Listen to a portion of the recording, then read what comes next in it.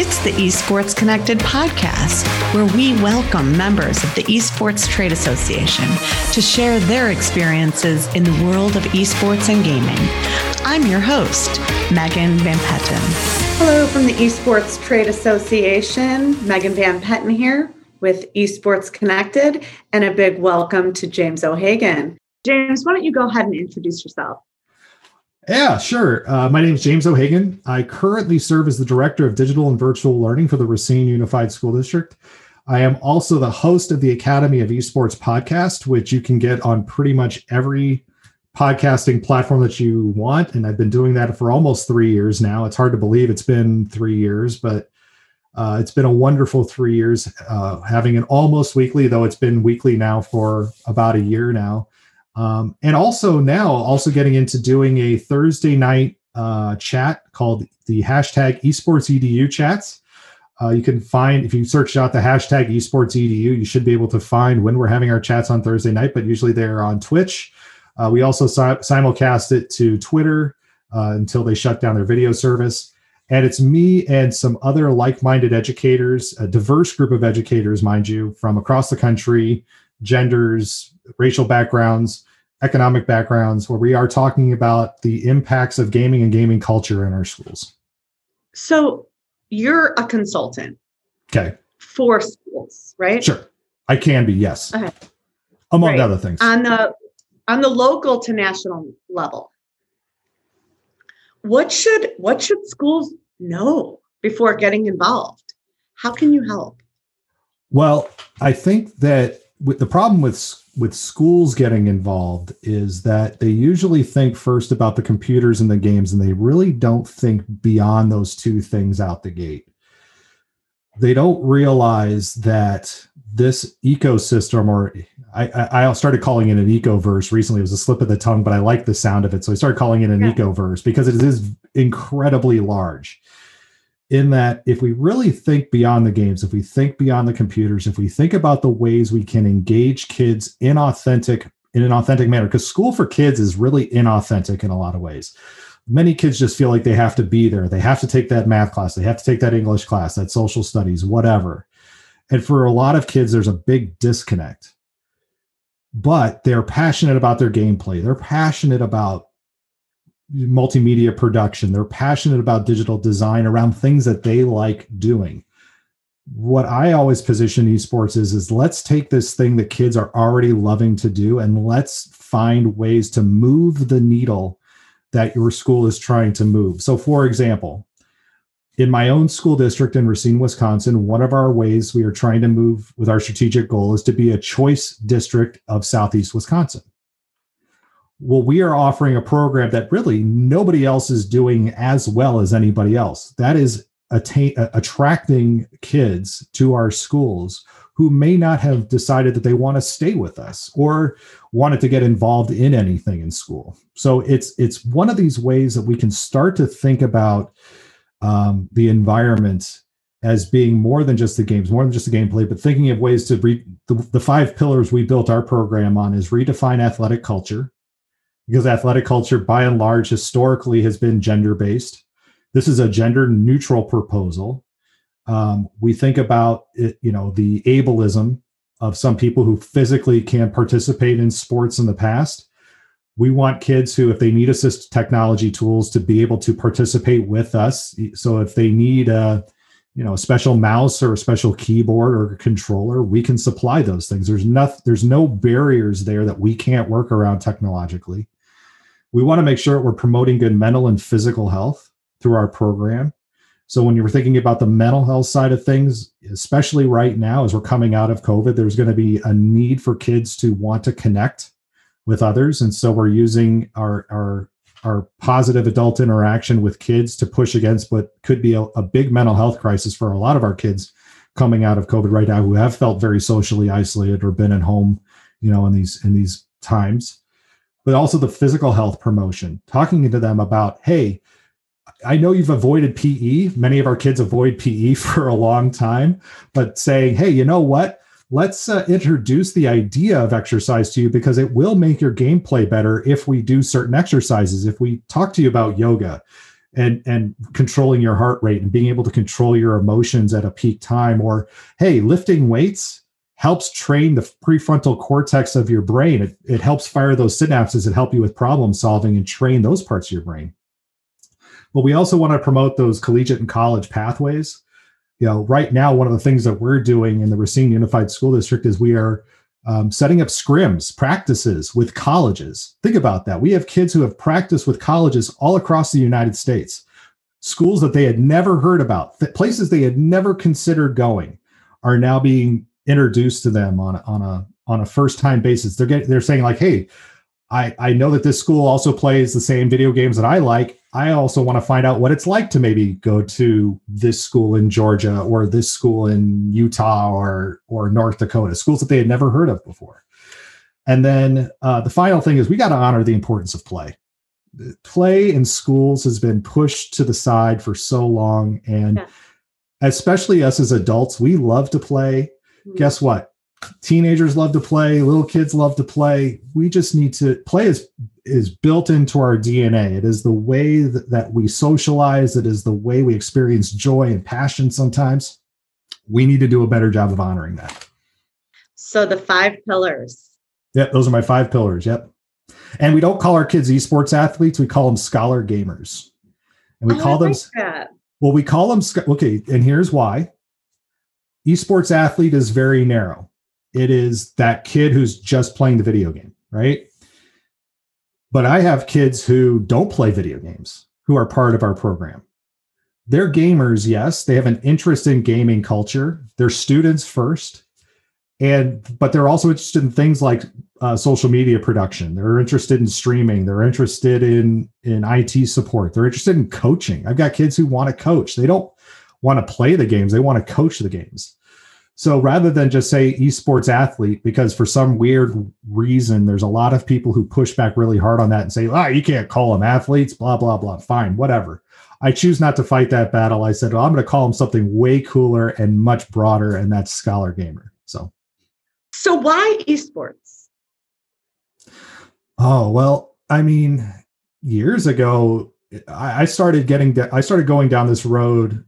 I wouldn't call it what I would have said esports, because this was 1999, but it started for me with a computer club at school. And it was a computer club where I'm like, okay, well, what are we going to do? I mean, I'm a brand new teacher, fresh out of college. What are we going to do with this thing? And it wasn't like I was looking for, a league for us to join. I wasn't looking for a particular game for us to play. It was like, okay, let's just talk about technology and things like that. And again, the driver for it was the game StarCraft. It just became that game. And it became that game where we used it as the vehicle to teach things like networking. We had the school had just gone through a series of computer updates the year before. So they had all these 486 computers lying around, which are perfect computers for StarCraft, actually. And so we took apart a whole bunch of them, put them all back together with more, we would take the RAM out of one and put it into another and talk about what memory is and talk about the importance of memory. And, we don't have CD-ROM drives. We got to get CD-ROM drives. So let's go find the right one that we need, because at this time there was all different kinds of formats and everything else. So we had to get the right kind for us. And again, finding these kids who just hung out but weren't even interested in playing the game. They just wanted to let's look at the technology side of things, or let's just have a fun place where there's games being played and kids are having fun. These were all mostly 5th and 6th graders, by the way. And that really stuck with me, that feeling of community, because that's what it came down to in all this. I think that's what a lot of people miss in this whole esports thing, is just how wonderful the community has become through all this. Again, it doesn't come down to what league you join or what games you buy or anything. It comes down to how are these kids, who especially right now are very socially isolated, are still connecting with each other, who are still supporting each other. Our Discord server that we have in our school district, we have all 5 of our high schools together in one Discord server. And I have every kid tagged with what school they're a part of. They're color coded based on their role. They get a color for their school. And it's amazing to see just how these kids have supported each other, not just with their gameplay, but helping each other through school, helping each other with their loneliness, having fun with their successes, supporting each other. But also, I think it's been really important to see too how they've also shared their artwork, shared their home experience, taking pictures of them being at home at school, and sharing this experience, which again for many kids has been very socially isolating. For me, esports has really been this amazing community experience that is the thing that I love the most about it. If anybody said, what are you getting out of this? I see kids thrive as part of this program. And that for me is why esports. It's just seeing this amazing joy that kids all of a sudden just realize that, yeah, their thing that they've been told, for a lot of them have been told is a waste of time. There's adults who think their thing is pretty cool, and they thrive on that idea even of just how cool it is that there's this adult who really likes what they're doing and may not get all their games. We got 12 other adults other than myself who are a part of this. And we just, it sometimes it takes that one adult to just believe in a kid for them to just make a world of change. It's so fascinating. I don't claim to be an expert in this area at all. I don't have children. But isn't it interesting that when we didn't know better, and we were saying, I say we just very loosely, the kid's in the basement by himself playing. No, he was actually connecting, or she, with people, finding just the opposite of what, quote unquote, we thought they were doing. What's also really important to because that point is right, especially in the last 10 years. But you have to think too, for those kids, and this is why it's so important for schools to be a part of this. Some of those kids, yes, we're making really positive connections online. And there's a really good study that was done by the Anti-Defamation League around the current state of culture within gameplay. And while there's a lot of, I think it said 88% of people playing games that they surveyed had positive experiences online, about 3/4 of people said at the same time they also had negative experiences online. And for a lot of our kids, especially girls, kids of color, those who don't identify as their birth gender or they have different orientations, a lot of those kids were either surviving in these spaces because they wanted to play and it was their game and it was their passion, but they weren't necessarily having a positive experience around it. But also they were thinking that was the way you had to be. It was Lord of the Flies, as I tell people, it was this Lord of the Flies experience where it was like survival of the fittest. And you had to go in with your armor on and your weapons drawn in order to just play a game in some cases. And with schools now, what we've done is we've said, let's build this walled garden. Let's build this really positive experience around this for kids. Let's, again, give them a positive place to play. We're going to teach them, rather than for them to feel alone in this space or feel, like they have a small group, let them know that the group that they have, the community they have around it is so much bigger, broader, stronger, and is the place where they can get support. And again, find those safe places to play where they maybe didn't have them before. So I get really irritated sometimes with some developers, game developers, who I understandably want to control their intellectual property, but at the same time will dictate to a school or dictate to through their terms of service, you can't run a tournament, you can't run a league, you can't run a thing unless you get the approval from us. And again, I'm using this as an educational tool. Right. I'm not, it's like you telling me I can't use this movie as a teaching thing. I use video games to teach. Right. And because I want to run a tournament, you tell me I can't do that. There's some things, there has to be like a middle of the road. There has to be a pathway, I feel, for educators and gaming companies to work together. And I'm not saying all are like this, but there's a good portion, especially the AAA rated companies, who want to really, and again, I understand why. Sure. But there needs to be an opportunity for us to have dialogue, to bring educators into this space, because we will be the biggest champions of your company and your game titles if we are invited to the table. And we will find ways to use your games in ways we've never seen before. My good friend Steve Isaacs just started as the educational head for Epic Games. And you're thinking, how do we use Fortnite as a teaching tool? Oh, the Fortnite creative mode has been a fantastic teaching tool. It really has. And I'm so glad that Mr. Steve Isaacs gets to lead that effort now at Epic Games. And they've been really good about inviting educators to the table. Isn't that great? Isn't that? I was just going to ask you what's next. Oh, goodness. Well, again, I think what's next is, I think people look out and they see this landscape and just say, well, there's already Playverses out there, or HSEL out there, or whatever. And really what I see is that we are still so at the beginning of everything. And I think everybody's looking for the one way to do this. And it's taking a long time for people to realize that there is no one way to do this. That's the beauty of this. And, again, if you're a company who's thinking about working with schools, it's number one, finding out what the school really needs. They don't just need, again, the computers or the games. They need to understand how this is going to make a big impact on their teaching and learning of their kids. And you have to understand that coming into this space, schools work very differently than private companies. We almost have a morality clause built into everything that we do. So you can't just come at us and say, hey, here's Dr. Disrespect. He wants to partner with your school. Thank you, but no thank you. That's not happening. Okay. We don't work on like this .com startup mindset. Our budgets are very, again, set a year in advance. So if you're interested in us coming in and pitching the idea to esports to us, that's fine. But realize our timeline is looking more like a 6 to 9 month. We need 6 to 9 months of head start time before we can even get in. So for a lot of people, we just need to realize that this. There's people coming into this space who we want to work with, and we understand the positive intentions, but you just have to understand schools work very differently.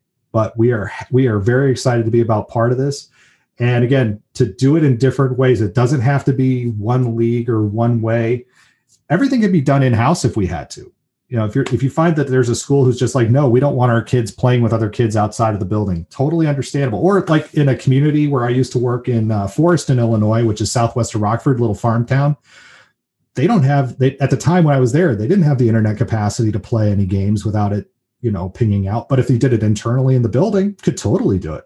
So even if you're thinking in these rural areas, how do we do it? It could be done in rural areas. You just have to decide that, hey, we're not a pipeline to the pros.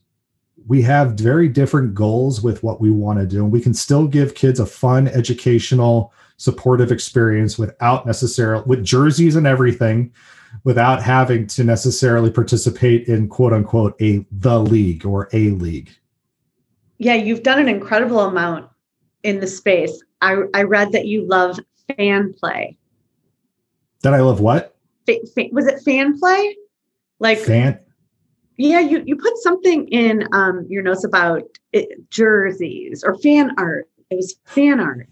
Oh, yeah. Oh, yes. All our jerseys that we had this year. So we worked with a company called Zero Gen, which is they're near St. Louis, but they're in Illinois.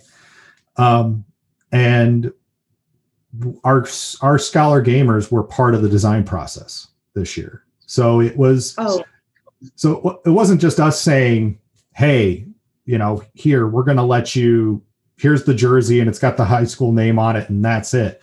No, I said, look, I have ideas of what this is, but you all are much more creative than I am. And because again, I've seen some of these kids develop their art talent over the years through a Discord server.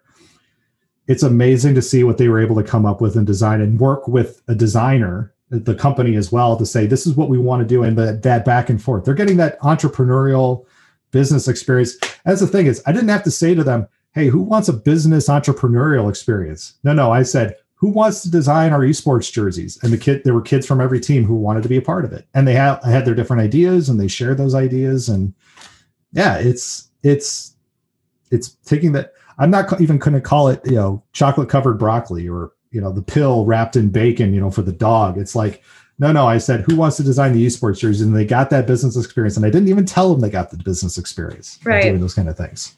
So the greatest leaders I'm seeing in the space, and they're of all ages, are leaders bringing people together. almost with a blank canvas and creating together. And I've never seen that as much as I have in this space.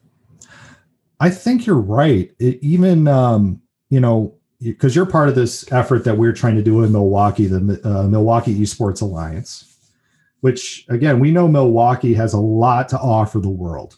And a lot of people may think like, oh, Milwaukee's that suburb of Chicago up north. What does Milwaukee have? They don't even have 1 million people. But what we do have is relatively close to O'Hare Airport, amazing Summerfest grounds, a brand new basketball arena that could very easily be a high stakes, esports arena space, top of the line internet connectivity, beautiful lakefront. And again, it's a city where esports could dominate the culture. As companies are thinking about where do I go to do a startup? Well, we're not far from Madison. We've got the Milwaukee MSOE, which is the Milwaukee School of Engineering, right downtown. Marquette University is right there as well too. There's all these great things right there, and Milwaukee's a small enough stage, but a big enough spot in the world to garner this amazing. Could be an amazing hub. But again, we're building the Milwaukee Esports Alliance first around the people that we have here and saying, hey, here's all this great talent. Let's connect it all together and find where it all fits. And we're not just talking geeks. We're talking, food companies. We're talking gaming companies. We're talking people who are just really interested in the space, who really want to be a part of it. So it doesn't have to be these high-tech company things. Again, the ecoverse is huge here. So yeah, we're finding all these great ways to connect together in ways that are meaningful for us in Milwaukee. Yeah, I like that. It's been really great. Just for me in 20 plus years working in community and working in over 20 industries, actually. This industry, the industry of esports, I'll say, of community. I say this all the time. Everyone I talk to says, how can I help? And if they don't first, I do. And that it's just, what a way to do business. It's so simple. And here we are in one of the fastest growing industries, helping each other at one of the hardest times in our living history, and making such a difference. I would have, when we started this journey in 2014, or I don't even remember anymore. It's been a while. It was never to be part of a multi-billion-dollar industry. It just wasn't. It was, look, here's some kids who just want to do something really fun. Let's just do it. And can we do it? And looking around the room and finding the right people and saying, yeah, I guess we can do this. Let's do it. Let's see where it goes. And here's the great thing too. When you and I were young, video games were seen as an evil. Yes. Sorry. Yes. Younger. When we were younger, video games weren't socially acceptable in a lot of places. It's like almost the movie Footloose could have been rewritten in the 80s. And instead of dancing, it could have been video game play, because it was very taboo in a lot of areas. It was seen as, in some areas, seen as gambling of some sort or another. It was seen as, again, as the thing that's going to keep kids, it's the thing that's making kids fat. Oh, it's the thing that's making kids commit suicide. It's all these awful things. And really what we were doing something that was fun, meaningful for us. And we've grown up with it. And now our kids are loving this and having fun with it too. And there's a lot less people looking around going, what is this thing? And more along the lines of saying, hey, I know you love that game. I want to show you this game that I liked when I was a kid. Kind of like, trading music now. It was such a kick for me to see recently. For example, my middle child has gotten into The Cure and Depeche Mode and, the Smiths and all this. And I'm like, oh, you're getting into my stuff now, and being able to trade albums with her. And it's kind of the same way with video games. We speak a common language with kids now. When you say Pac-Man, or you say Mario, or you say Zelda, or you say Sonic, kids know these things. They may not play them, but that's become their mythology. This is just like mythology. It's stories that are passed down. It is, it's funny to see how memes or YouTube plays up some of these things that we just thought was just dumb fun when we were kids, and now they're bringing it around, and it's just dumb fun for them too. I mean, it's so great. It's such a connector between generations. And what I'm liking too is this idea of, as I get older and I get ready for retirement years down the road, I can't retire for a long time. Decades, right? Yeah, decades. I can't wait for the day. I jokingly say to my kids, when I can listen to Dr. Dre's album, The Chronic, in the old folks' home while playing video games, and just hanging out with my friends, and they're like, oh, what are you going to do? Just listen to old records? Yeah, I'll listen to the old records, but I'll be playing video games and still, cutting up with people. So there's going to be a lot of generational connections that I think we've never seen before coming up in the next 20, 30 years. Yeah, I'm surprised how cool retro is in the space. That has been delightful.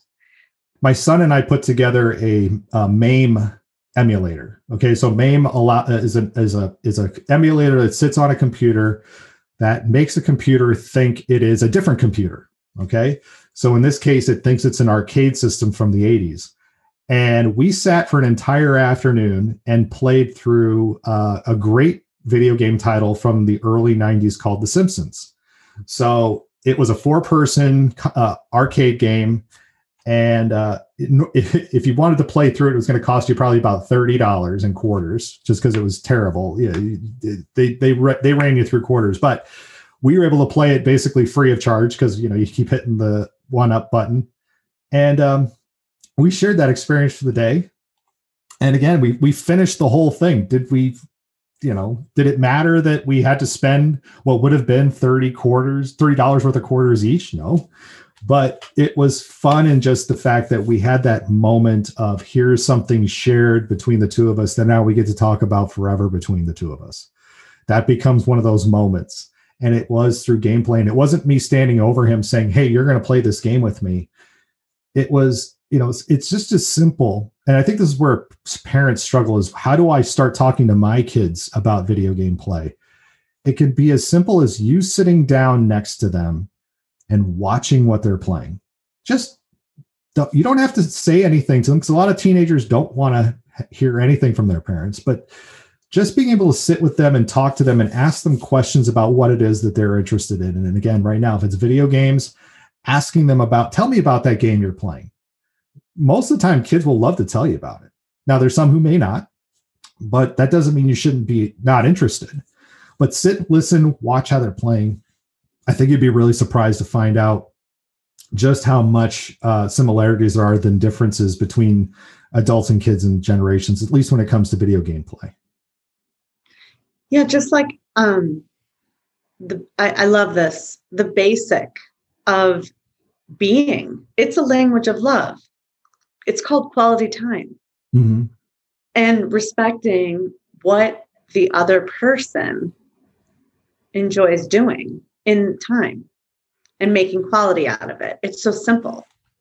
And I asked this question. I have a great therapist who I go to, and I have no problems with saying that. He's amazing. I should have gone to a therapist for a long time before. But I asked Andy about that, and I said, what is quality time?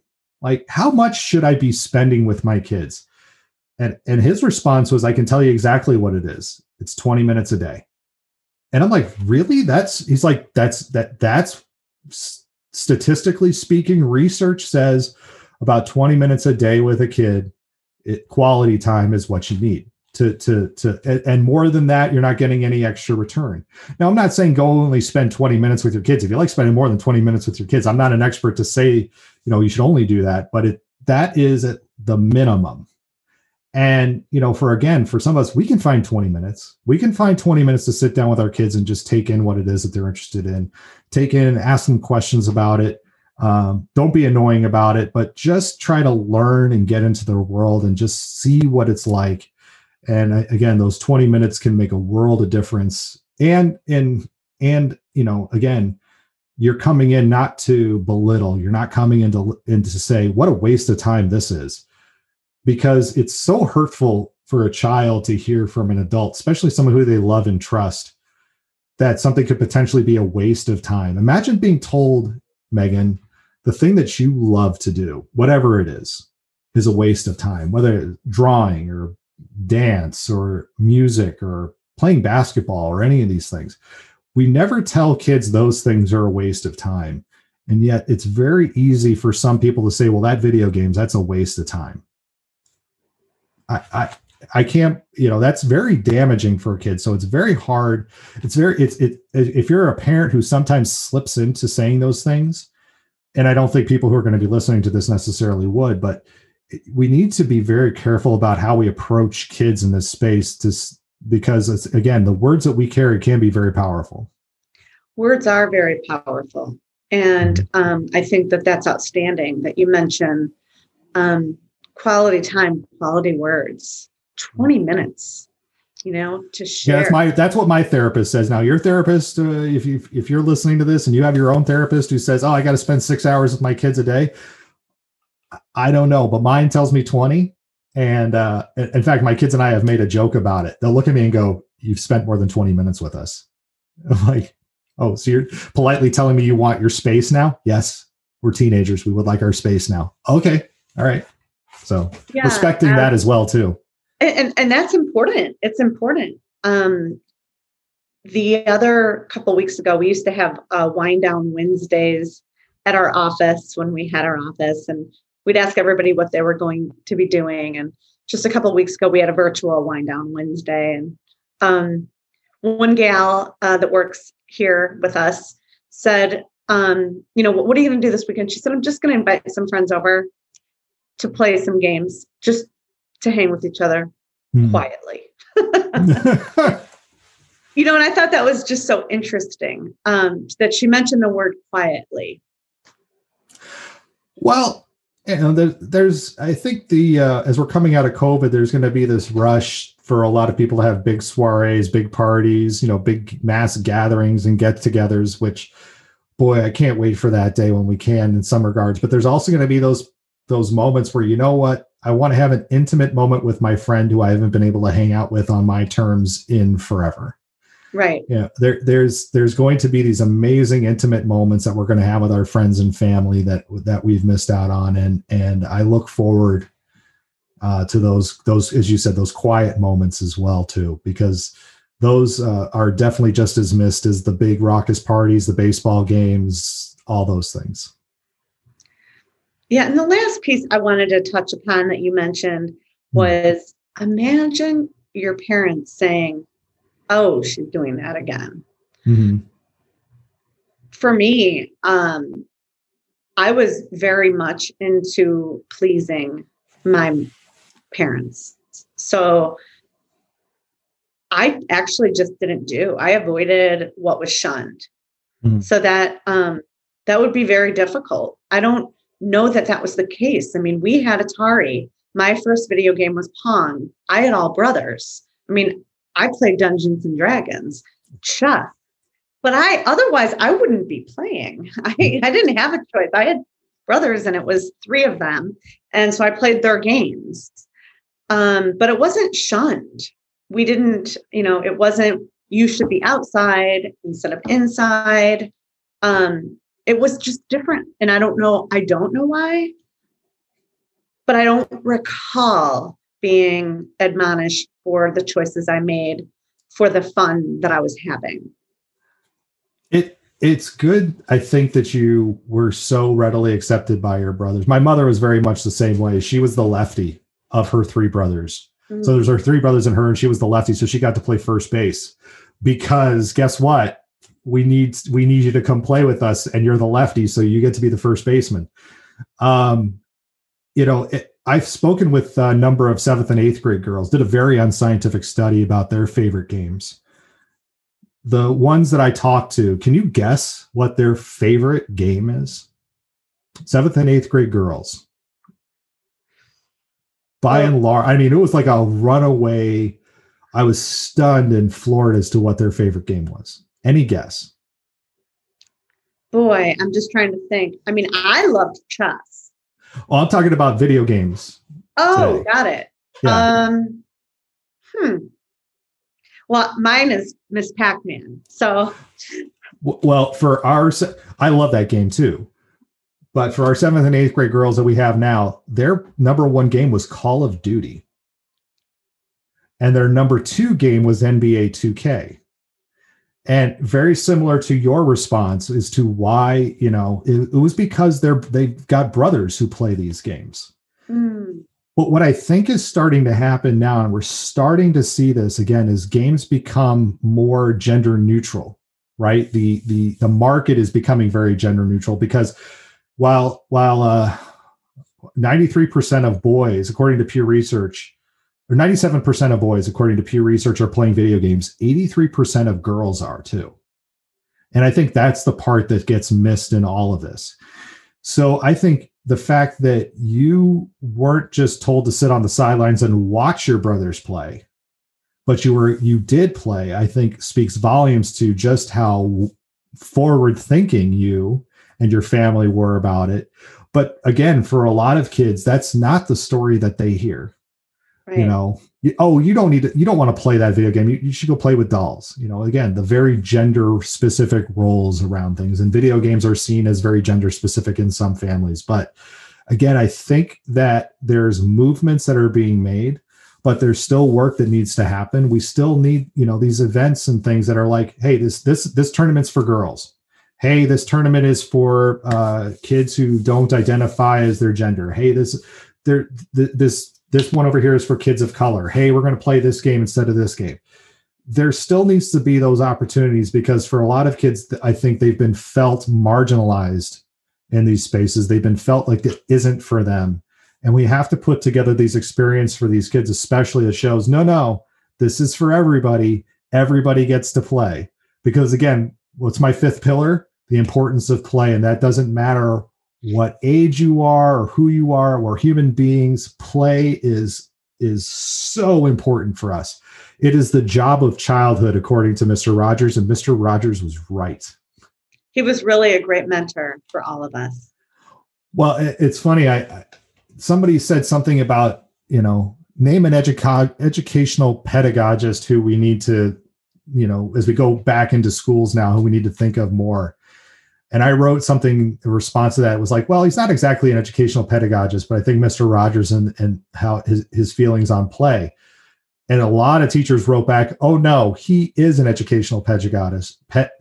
He's a person who speaks about educational things. And I just think because we saw him on TV, he's not like a Piaget or there's a whole bunch of them. I can't remember any of them right now. I swear I almost have I swear my dissertation's almost done. I swear I'll be a doctor, PhD in educational technology, and I can't get beyond Piaget at this moment. I feel terrible. I sometimes forget about Seymour that. Papert. There's another one. Here. When am I going to call you Dr. James? I've been working on my dissertation for a long time, but things come up.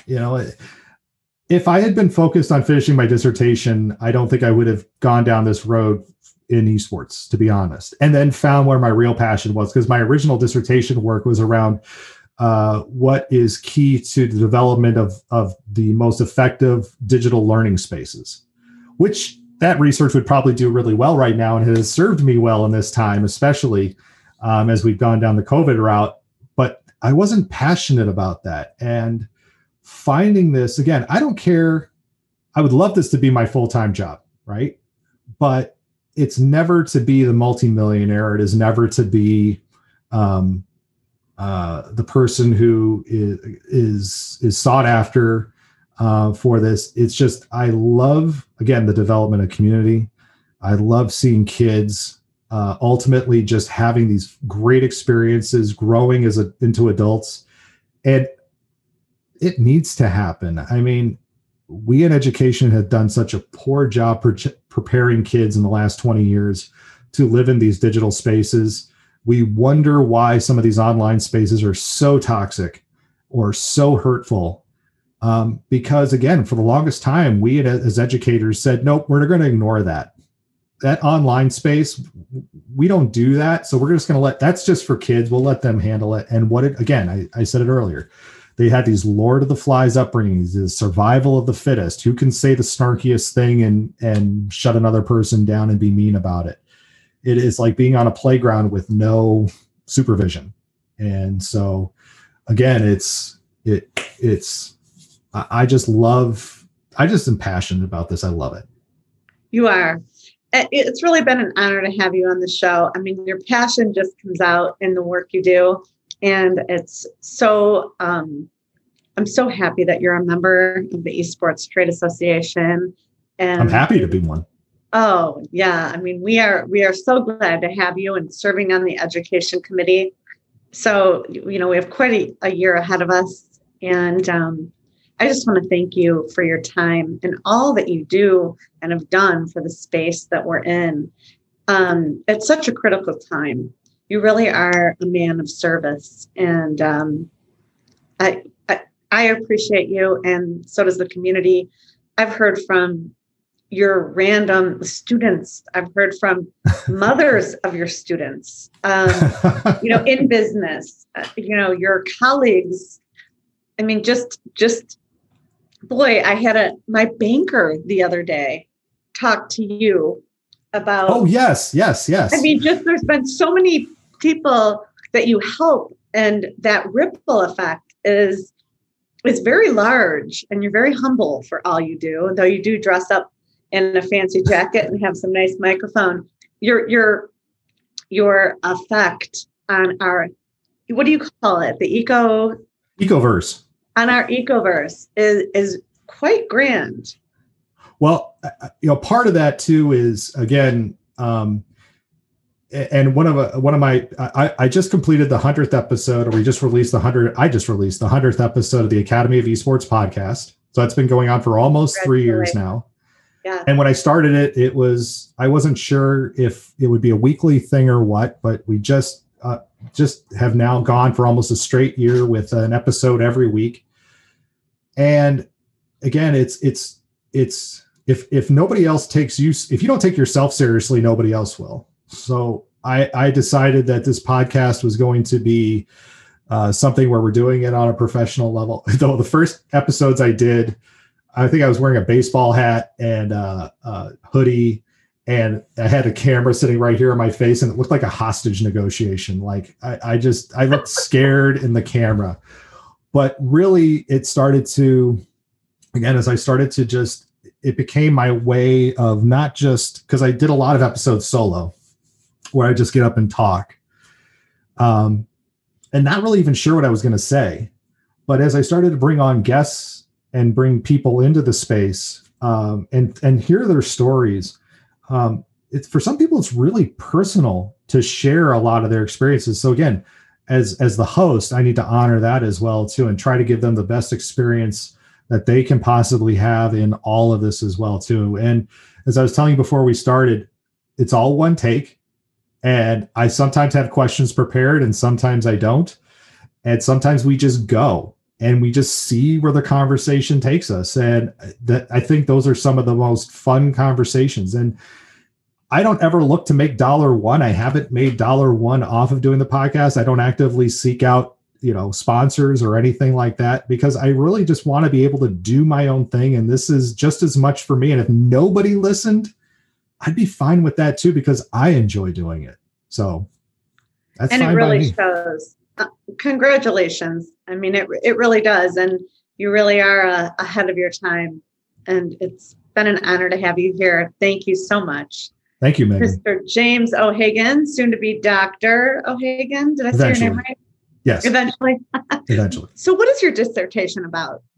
Well, the dissertation is still in work, obviously, but it's related around this thing called self-determination theory.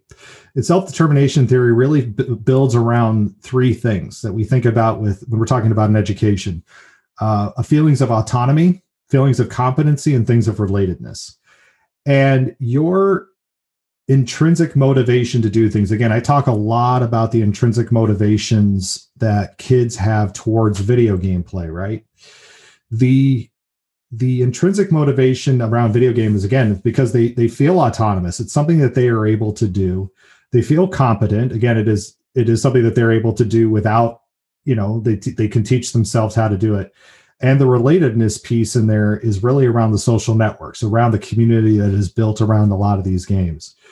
So looking at how, again, if we build programming around esports, does esports have a direct relation, just the involvement, have a direct relation to the intrinsic motivations that kids may have around everything else that they have going on in school? Or is it going to be still school is this extrinsic motivation, this thing that they feel that they have to do, and they have to do it because of this reason or this reason or this reason? And extrinsic motivations are very dangerous. This is also a secondary part of this study, is that, as we start to bring esports into schools and we start to make it a formal part of program, we have to realize that when you start incentivizing things, because I hear people toss gamification out all the time, and I go, okay, you don't know what gamification is. You don't know what you're talking about. It's very easy to toss that term out there because it sounds inane, but really it can be a very misused tool, because as kids are already intrinsically motivated to do things, if you gamify something that they already love to do, you could shift their internal passion for something to an extrinsic motivation, and eventually they can end up hating what it is that you think that you're doing to really help. I'll give you a good example, one that many of us know about. There are some kids who will read 1 million books. They don't care what the book title is. They don't care about anything. They'll just read books. Libraries will typically run a summer reading program. You read so many books this summer, and we will give you a prize. What happens is a lot of kids who are already voracious readers will join that summer reading program, and they will read that number of books, whatever it is, to get to the prize, and they will stop. And again, it's that subtle shift of it, taking that intrinsic motivation, that thing that they love, and shifting it over to the extrinsic side of things. And while it is a spectrum, there is real danger in doing that, because sometimes you cannot pull a kid back. So again, we are starting to explore these, again, the intrinsic motivation around gaming and incorporating it into schools. And because I'm a 20-year educator and I've seen this plenty of times, there's plenty of times that schools have taken the passions and the things that kids love to do and just beat them to death with it. And unfortunately, it creates these very awful dynamics and ruins the joy and passion that a lot of kids have. So we have to be, I look at this as like a Fabergé egg. Everything in esports right now is so beautiful, and I just want to show people this beautiful thing, right? But then there's people who will take it and go, I'm going to apply it to everything. And then all of a sudden it just becomes this it becomes misused. And it's just, I want this delicate, beautiful thing to show people. And it is delicate. We seem to think that esports is going to fit into schools beautifully, but there are a lot of educators and a lot of people in positions of power who do not feel the same way. Right. So when we bring esports into schools, we also have to be really mindful of the research and a lot of the stereotypes and the prejudices that already exist. And so again, my research into this hopefully sheds light into just how powerful this intrinsically motivating tool, this opportunity, can be for our kids. I see a book and a TED Talk in the future. Thank you. Thank you very much. The future Dr. O'Hagan. Yes.